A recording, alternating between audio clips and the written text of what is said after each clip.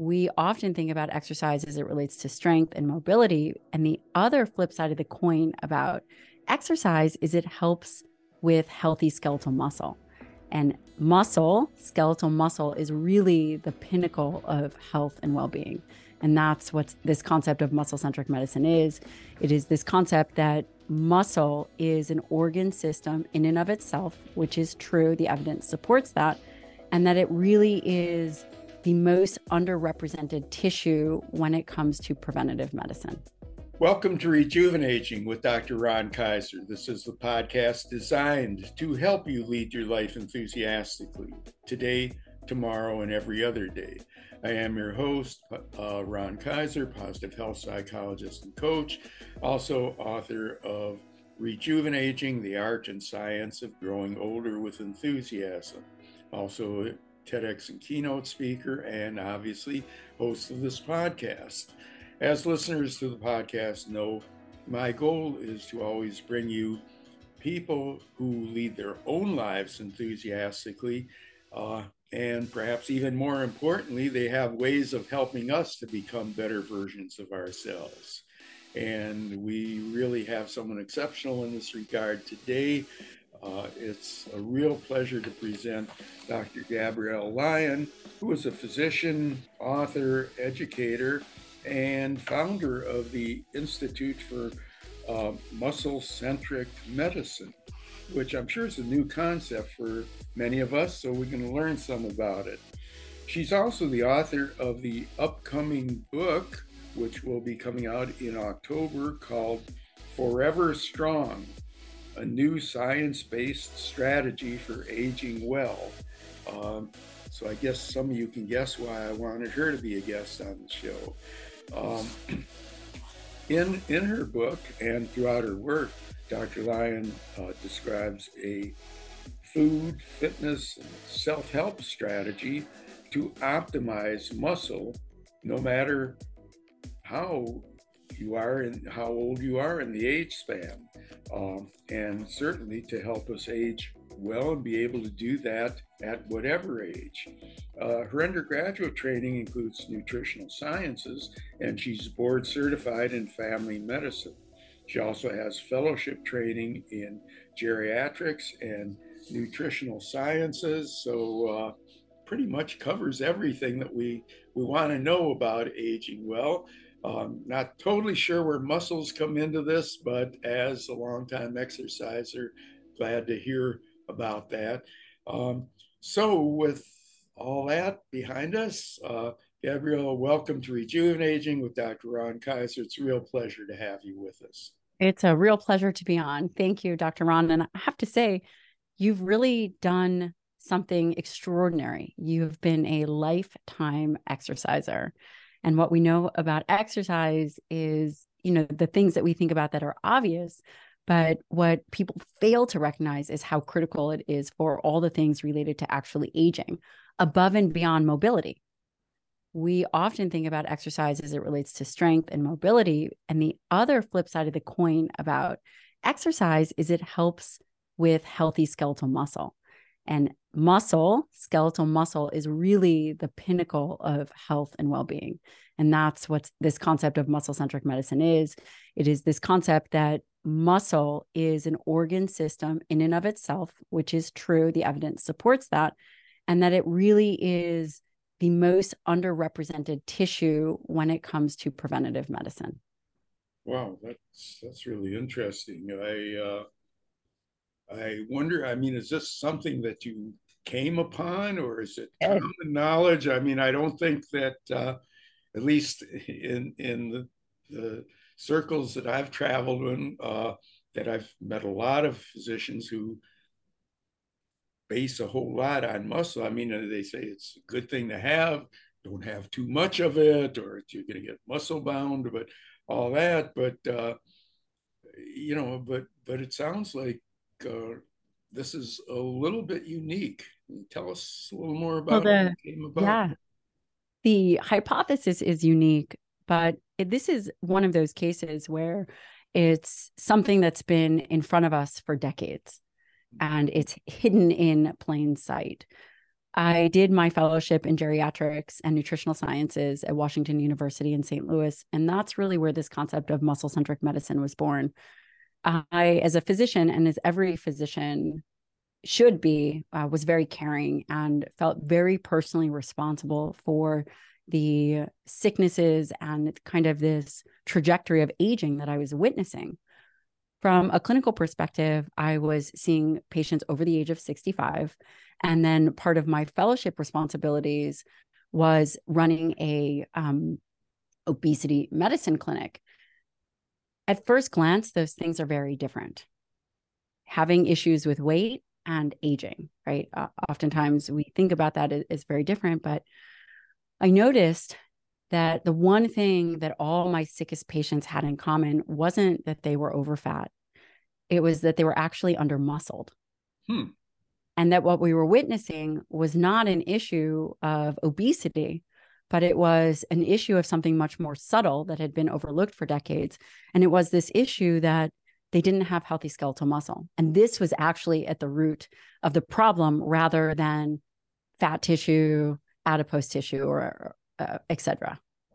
Boy, that's really kind of eye-opening, because I've frequently quoted when I've spoken and so on about the fact that obesity is a killer, but it sounds like it's not the obesity, it's the under muscle and stuff. But how do we even know if, I mean, I think there's a bit of common sense involved in knowing that you're under muscled, but I mean, it's to the best of my knowledge, I don't think it's a thing you get at the physical, at a typical physical.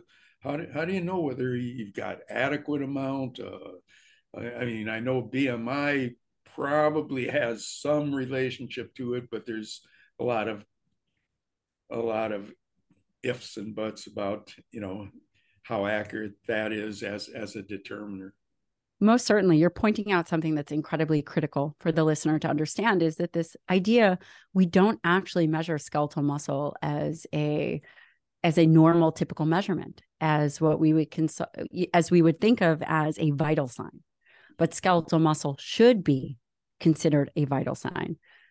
We know how much body fat percentage has potential negative implications, that whether you're 30% body fat, we know that there are issues with that. However, on the flip side, we don't actually know your optimal amount of skeletal muscle mass. We can guess, and we can, there's certain charts that will look at sarcopenia, whether it's appendicular skeletal mass index, or certain ways of looking at skeletal muscle mass, but we do not have an optimal range. And I think that this is a huge problem when we think about how are we going to define what being optimally muscled is. We don't have that answer. The best way to think about that is, again, what you said, somewhat intuitive. Number one, are you strong? And can you do things that you did when you were younger? And then you pair that with what are your blood markers? So for example, one of the issues when individuals lose skeletal muscle is, first, if we lay out what skeletal muscle is, it really is your glucose sink, responsible for where you store nutrients post-prandial or post-feeding is skeletal muscle. Skeletal muscle is really the primary site for glucose disposal, carbohydrate disposal, fatty acid oxidation. When you lose skeletal muscle as you age, as you can imagine, blood sugar goes up, triglycerides go up. There's a whole host of metabolic issues and metabolic dysregulations that happen. And that really is a direct correlation to the health and the amount of skeletal muscle. And that becomes very fascinating because, I think that your whole premise is, how are we going to age well? How are we going to age with enthusiasm? Nothing is going to crush enthusiasm faster than not feeling and being healthy. Nothing is going to crush enthusiasm faster than that, right? Even from a positive psychology background, how do we really move into a time of aging well and being able to do it from a perspective of strength? So you're probably thinking, what can we do about that? I would say really beginning to shift. Number one, it's never too late. It's never too late to pick up. Got to be encouraging to a lot of people. But it's true. It's true. Often, again, I'm a trained geriatrician, meaning I took care of individuals at the later part of their life. This is what I did for 2 years. And again, you see patient after patient, hundreds of patients over a period of time, you begin to see patterns. And I think that that's with any scope of work. It is the pattern and the experience that you begin to see. And one of the things that is very typical is there's a lot of cardiovascular activity, a lot of running, a lot of cycling, and that has been the modality of fitness, which it is really important. And that's really good for mitochondria and energy and all the things. The other aspect of aging well is really strength. And that's why I titled my book Forever Strong, because resistance training, being able to get up off the ground, being able to carry your groceries, being able to be strong will subsequently allow you to be metabolically healthy. So I guess the question is, if it's not typically measured, human beings have good ways of fooling themselves. So I mean, I suspect there are people who think that they're stronger than they are, or that they've got enough muscle because they're not obese or overweight. How do you know? I mean, I must confess that I have a physician who actually does measure muscle, so that Wonderful.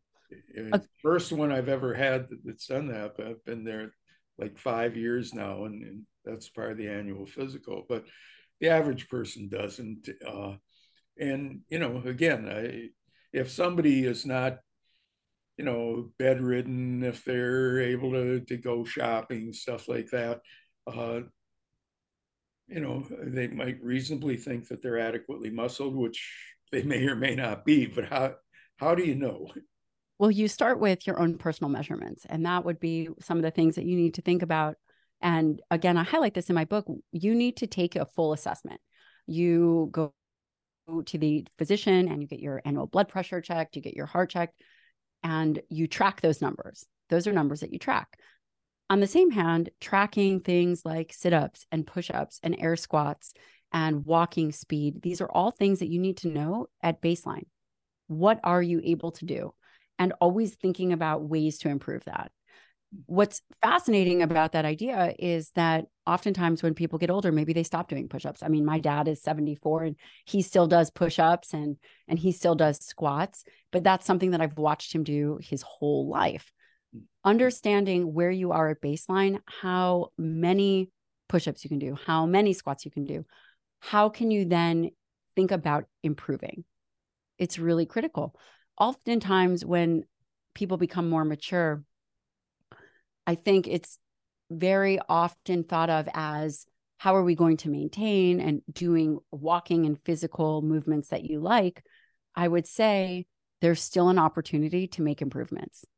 Because, for example, you make improvements, Dr. Ron, you're always making improvements in your brain, reading and thinking and starting a podcast, doing things that challenge you. That shouldn't stop as you go through aging. Yeah, and exercising is also very good for the brain. But I am wondering then, if we look at somebody who's been away from it for a while, listening to this podcast, and and they're saying, well, I've got some health going for me. I know people who haven't lasted much longer, or people who've declined, or I think if COVID taught us anything, it's where you don't want to be in the midst of a situation where you're in a facility with a lot of other immunocompromised people. So let's say somebody who's been away from it, they spent lots of good years building a career, making sure their family's taken care of. How do you begin without hurting yourself? Because I do acknowledge when I try a new exercise or so on, it's not always fun. So I think it's easy to get discouraged. Are there some guidelines that you recommend? As it relates to starting without getting injured, would be if someone can work with a professional. There are multiple ways to do that, whether it's the YMCA, there's gyms all over. Really working with a professional or even doing some kind of group coaching is important. That can absolutely be done, or having perhaps a family member or friend or someone who is really, really skilled. I think we're seeing more of that, and having exercise be more of a team sport is really important. If you do things slowly and gingerly, you are much less likely to get injured. And Okay. it can absolutely be done. And of course, withstanding the frustration of doing something new. For example, swimming is very safe for people. Again, here we have silver sneakers at the YMCA where people can actually work with some kind of weight type training, but also body weights. Body weight exercises are very valuable. Again, it's never too late to start, and you're never going to feel ready to start, but you still have to do it anyway. And it's more critical the more mature you are to be moving and really working on strength. It's critical. In fact, it's the most important piece of advice that I could ever depart. That and increasing dietary protein, those two pieces of aging advice from a geriatrician, that those two pieces are gold. Increasing high quality dietary protein, which would mean lean red meats, chicken, fish, eggs, dairy, absolutely non-negotiable for an aging person, because you must maintain skeletal mass. And I'm sure everybody knows what it's like and has seen people who have kind of your friends, maybe they shrunk a little bit.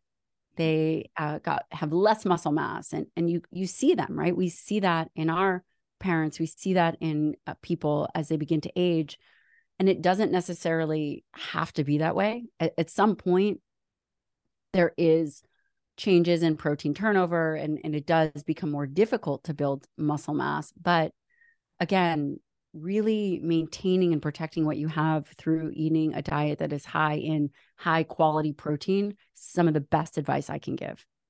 Well, I'm glad you brought that up now because obviously, with your background in nutrition, that's one of the things I wanted to hear about. Uh, and when I wrote my book, I thought that would be an easy first chapter, or once we got past the general stuff, because nutrition is really dependent on you yourself. You don't need to depend on somebody else calling you back, or whether somebody's going to say you can be on their team or whatever it may be. My editor kind of talked me out of it, saying that many people find that as a challenge to really change the way that they eat. And when you add to it the fact that there are a million, I guess, for want of a better term, diets out there that people hear about.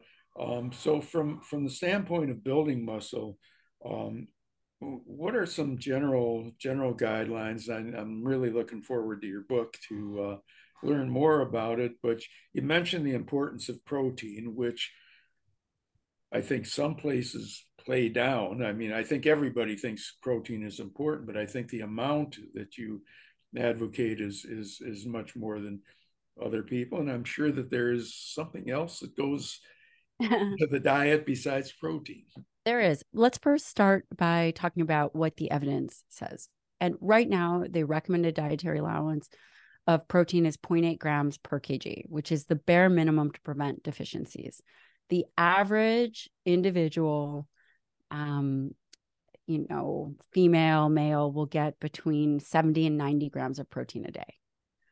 40% of women over the age of 65 are protein deficient, are consuming less than the amount of recommended, less than the RDA of dietary protein. And remember, that was the minimum to prevent protein deficiency. We are not over consuming dietary protein, and especially the aging population, the more mature individuals, you are not eating enough protein, period, end of story. 100 grams of protein is likely not enough. You need more protein as you age. Some of the original work that was put together so lovely came out of the ProAge study. So it was a consensus statement. It's available free online, called the ProAge study. And it recommends that roughly double the RDA is going to be closer to what individuals need. So a little bit less than 1 gram per pound ideal body weight. So if I don't know much about how much goes into a gram of protein, Mm. what's a normal piece of chicken or fish or Right. whatever? I mean, Sure. A small amount of dietary protein, a small chicken breast would have maybe 3-ounce chicken breast would have 21 grams of protein. That's not much. yeah. If I just told you that the average female is getting around 68 and maybe the average male is going to be getting around 90, that means 50% of people are above that, but 50% of people are below that. And that will go into muscle more than make you fat. Yeah, it's very difficult to get fat on protein. In fact, you need it because as we age, our body turns over protein. The ability to repair protein in the body decreases. And the way that we make up for that and account for that is to optimize for dietary protein. It helps support the body for this protein turnover that's happening. So what does that mean? That means when you have less dietary protein, how are you going to support your organ systems? How are you going to support your muscle? And again, the body's going to prioritize other organs like heart and liver and brain. Brain doesn't directly use protein, does use glucose. But the other aspect then becomes, how are you going to protect your physicality? If you fall, how are you going to protect your bones? Bone is made up of protein. Muscle is the body's, is physical body armor.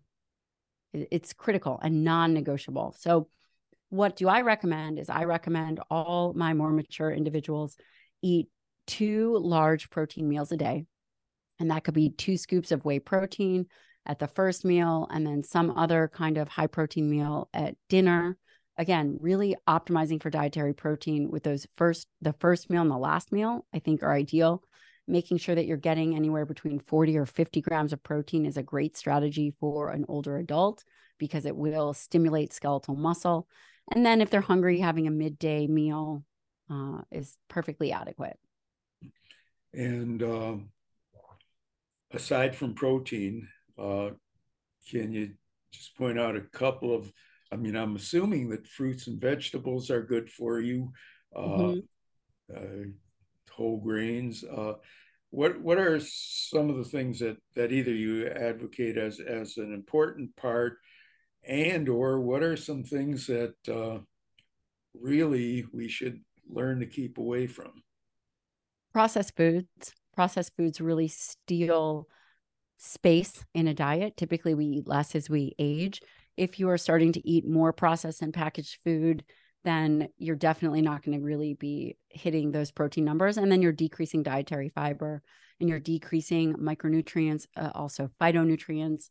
And those things are very critical. I will also point out that red meat gets a really bad rap. Red meat is a very rich source of many nutrients. It is a rich source of protein. It is a rich source of iron, bioavailable B vitamins, and zinc. It's very important for aging individuals. For whatever reason, you hear a lot, cut back red meat, cut back eggs. Nothing could be further from the truth. Again, I'm throughout my studies in nutritional sciences and geriatrics, high quality animal-based proteins are very supportive for an aging individual, extremely so. Has creatine in it. We know that creatine helps with brain function, cognitive function, taurine, carnosine, all kinds of things. That is When I was within. growing up, I knew one vegetarian. Mm-hmm. And now, there are plenty of vegetarians and vegans who aren't going to get animal protein. What are some of the things you recommend for them? A rice pea blend shake, or if they're going to eat soy, you could eat soy, those kinds of things. I have a link to protein guide on my website, I think, so they can get that. But plant sources aren't a great, as a whole food, are not a great source of protein. And again, this is just based on biological amino acid numbers. If someone was vegan or vegetarian, number one, I definitely don't recommend that if you are more mature. It's not good for you, in my opinion. An additional way to kind of tackle that would be a rice pea blend of protein. Right. Any guidance for young families or families of teenagers, or who probably are exposed to some food, well, processed foods, sometimes in school, sometimes friends' homes, sometimes just when they get old enough to see what's to go to into the stores by themselves.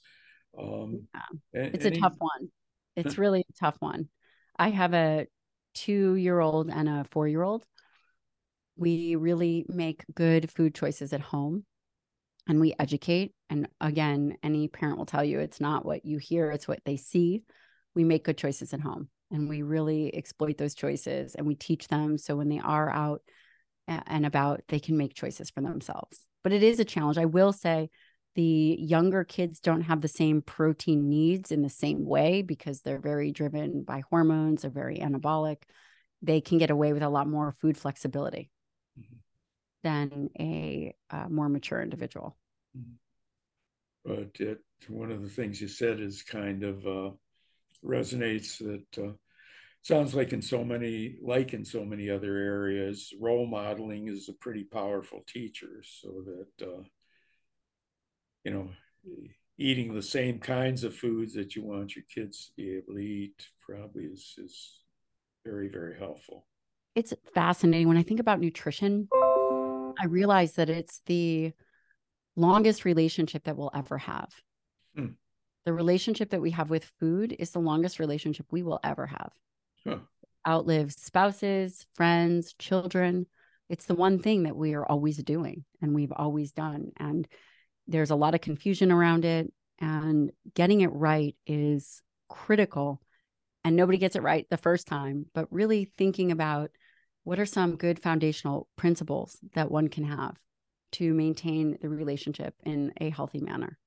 It sounds like with food, it's just like with exercise, that there may be some pitfalls along the way, and you don't necessarily go from nothing to everything, but if you're committed, that it's never too late, and conversely, it's never too early to start on this.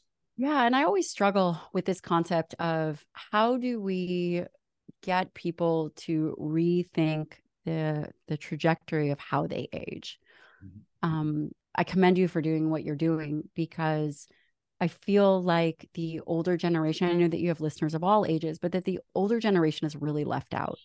And that a lot of the health, fitness, and nutrition stuff is really targeted towards 20s, 30s, maybe 40s. Would you agree with that? Just the older population is really left out. So all these recommendations that they hear or that are being made are really not necessarily directed towards a more mature audience. And that's a real disservice to people. That's why one of the reasons I wrote this book, because I saw the huge need to address a more mature audience, and also what can people do when they're younger. So for me, we have a very young family. What do I need to be able to teach my children? What do I need to do? How can I protect my body as I go into more advanced age? And what are the things that I need to think about? Because how we ate in our 20s is different than how we're going to eat in our 40s, 50s, and beyond. The choices, and when we reframe the paradigm from being over fat to under muscled, and really thinking about muscle as this organ system that supports us, and that we must eat for it, and we must begin to address it and measure it and look at our blood work and take particular supplements that really support this tissue, then we can change the trajectory of how we age. And that becomes liberating, because the conversation becomes, what do we have to gain rather than what do we have to lose? Wonderful. That's terrific. You mentioned a word that I guess I shouldn't allow to pass over, since we've had some controversies even on this podcast. Not today's, but you mentioned supplements. What is the role of supplements? Is it a supplement, or does everybody need certain supplements, or how do you determine, or what's your attitude and feeling on supplements? A few things. It depends on where you are in your life cycle. When you are younger, you probably need less because you're consuming a higher volume of food, depending. As individuals mature, I think there are certain supplements. Again, it's a pretty complex topic. What I like to do is I like to pick supplements that are evidence-based and have very good research behind it. And that's how I think about when are we going to deploy supplementation. For individuals that are more mature, and pretty much individuals in general, there's a handful that I recommend. Number one, vitamin D, making sure you're checking and taking it. We always looked at vitamin D levels when I was in geriatric clinic. Vitamin D is important. Fish oil is also very important. Omega-3 fatty acids for the brain, for even muscle. Creatine, I believe, is also a wonderful supplement.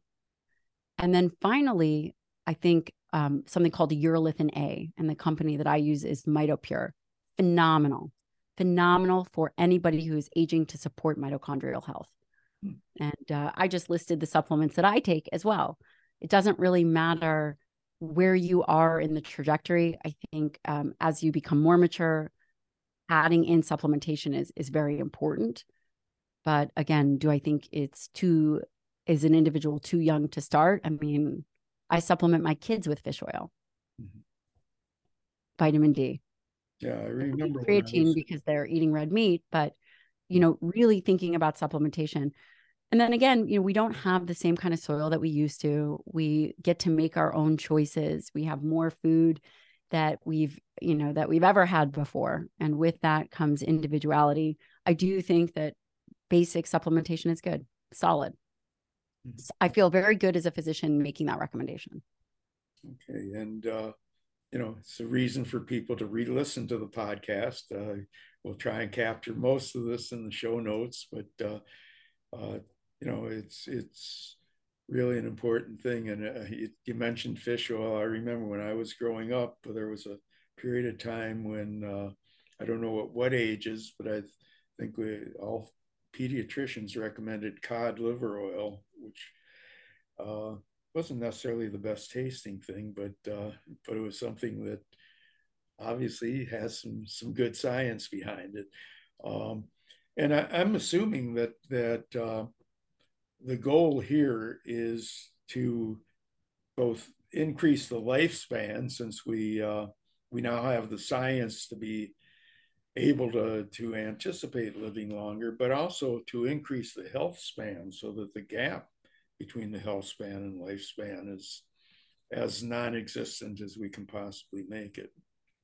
I absolutely agree. There's a lot of talk about longevity, and with longevity, it really is the quality of one's life. It's not about extending lifespan, right? Humans, I believe, are programmed to live a certain amount. And, there's a lot of arguments, oh, you're going to live to 120 or whatever that is. But we all have a time, we don't know when that is. Thinking about how we can navigate that from a place of strength and capacity is critical. Yeah. And the way that we're going to do it is going to be dietary protein, having a protein forward diet. And here's why I really talk about this is because it's, again, the one thing that 100% of people do. Less than 50% of Americans exercise, less than, something like 24% meet the recommended amount of specific diet, specific exercise, but 100% of people eat. So we have to begin to feed in a way that protects our skeletal muscle as this organ of longevity. And then really making sure that we are training and exercising and moving. And it is very foreign, right? But it's a slow decline. People don't just stop. It just becomes this decrease in physical activity over time. And rightly so. It's challenging. It takes a lot of effort. And but it's worth it. It's worth it. And it's the thing that you have control over. And as you pointed out early on, I mean, the evidence is there. I mean, the strategies you're recommending are evidence-based, science-based, and so on, which um, people can tell how interested I am in the speaker and your topic by how long I tend to overrun what I promised. And certainly it's been a fantastic conversation. Really have enjoyed this. But let's hear a few things from a really practical standpoint. So the two most obvious first things are to tell us a little bit about your institute and where it is and who it's accessible to and so on, and why is it, or is it different than finding a physician or reading a book and so on. And then speaking of the book, while you certainly alluded to things in there, if you can tell us a little more about it, publication time, Certainly. where people can get it, so on. Well, first of all, this concept of the Institute for Muscle-Centric Medicine came from this idea that everything that I was hearing was all focused on obesity. There's obesity medicine associations. Everything is focused on obesity. And the Institute for Muscle-Centric Medicine is an institute where we're beginning to train physicians and health coaches. So if you have any of those that are listening, really on reframing health and wellness from a skeletal muscle mass perspective above and beyond training. So this is not necessarily all about exercise. This truly is, what does the health of skeletal muscle look like? How do we maintain it? What can go wrong? And it's a think tank, and it provides education, whether it's for the military or other physicians and the public. I put out a ton of free content. I have a podcast called the Dr. Gabrielle Lyon Show. I bring in world-leading experts in either their science domain or their life experience, and we talk about things that really allows people to move the needle in their own life. I have a 30 G's recipe. It's free, where we send out 30 grams of protein recipes. So if everyone is listening and thinking, well, gosh, how can I really increase my dietary protein? What does that look like? I've done it for you. On my website, there's a whole bunch of free downloadable things.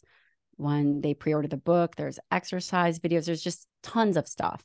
I have a YouTube channel. I have a newsletter. All of this is free content to be able to learn from.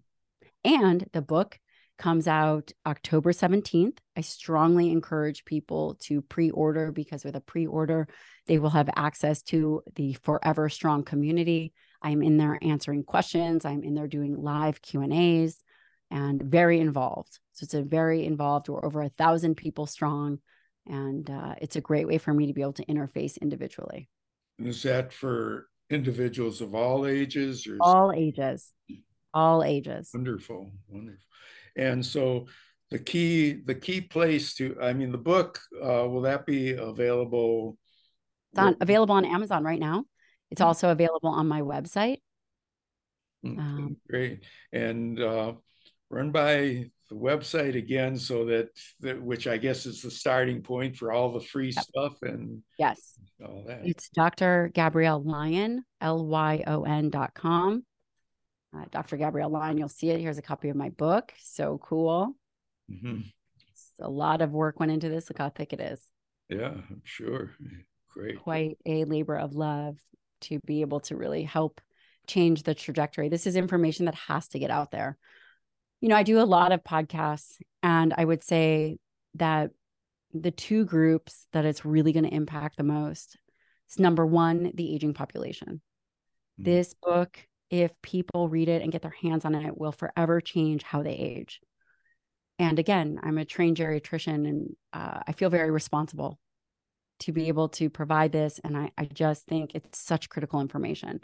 And the other person it's going to help is people that have always struggled with their weight, just yo-yo dieting, where it has consumed so much of their mental bandwidth and even taken them away from fulfilling certain goals in life because they felt ashamed or they just couldn't quite get it right for themselves. So this book is really a book about liberating an individual. Great. Well, I can't wait to read it. I'm sure a lot of the listeners feel the same way. And to avail themselves of all this other free stuff, in addition to listening to the podcast again, I think can pick up a lot of information, and we will have a lot of this contact information in the show notes. And are you on social media too? Yes, I'm very active on Instagram. I'm also on Facebook, all under Dr. Gabrielle Lyon, Twitter as well, and YouTube. Okay. A lot of YouTube content. Okay. Well, I hate to ask this last question because maybe you'll tell me something, and we'll keep running, and I'll be imposing on your time more. But No, it's my pleasure. is there anything I should have asked you but didn't, or anything else you think is critically important to help the listeners? The idea that resistance training is it is really, really critical. This idea of moving weight, it doesn't have to be super heavy weight, but it really has to be done. Mm-hmm. Yeah. Does that include things like these bands or cables? That's a great place to start. Yeah, it's kind of my cool down exercise. Yeah. Okay, great. Well, needless to say, this has been a tremendously enlightening podcast episode. I learned a lot. I know our listeners learned a lot. Our goal really is behavior change so that you can become the best version of yourself. And I think that we kind of work in the same space in more than one way, not only working toward enhancing the aging process and making it healthier, but also, when you were mentioning some of the things that, like, people were working on obesity and stuff like that, and look at it, on a more proactive, positive way. I know when I first wrote my book, I could find lots of books on cognitive decline, how you get ready, how you deal with caregivers, things of that nature. But few people, and now more are doing it, but few people have written or spoke widely about the notion that you don't have to, that there are things you can do. So I think both of us share the notion that you're in control of a big part of your health. Totally. I'm sure genetics plays its role, and some people are dealt a worse hand than others, but you're in control of a lot, and decline is not an inevitable part of the normal aging process. And so, again, it's been so great talking with you, Gabrielle. Thanks very much. And we wish you continued success in spreading the word. And, thank you, sir. Thank you for having me. Thank you. This brings to close another episode of the Rejuvenating with Dr. Ron Kaiser podcast. Our special and highly informative guest has been Dr. Gabrielle Lyon. We'll have all the contact information available with the show notes. Get her book, because unlike a lot of books that you order on Amazon, this is going to come with other kinds of stuff that's available to you. Take advantage of the stuff that she has online, because it's not just interesting, but it can be helpful, life prolonging, and give you some really, really good guidance. And tell your friends about this. Listen to the podcast again, download it, tell your friends, rate the podcast, review it, and be back next week when, although it'll be a high bar to go over, we will have another guest to help you to become a better version of yourself. And until then, everybody, stay healthy, stay positive, and stay safe. See you next time.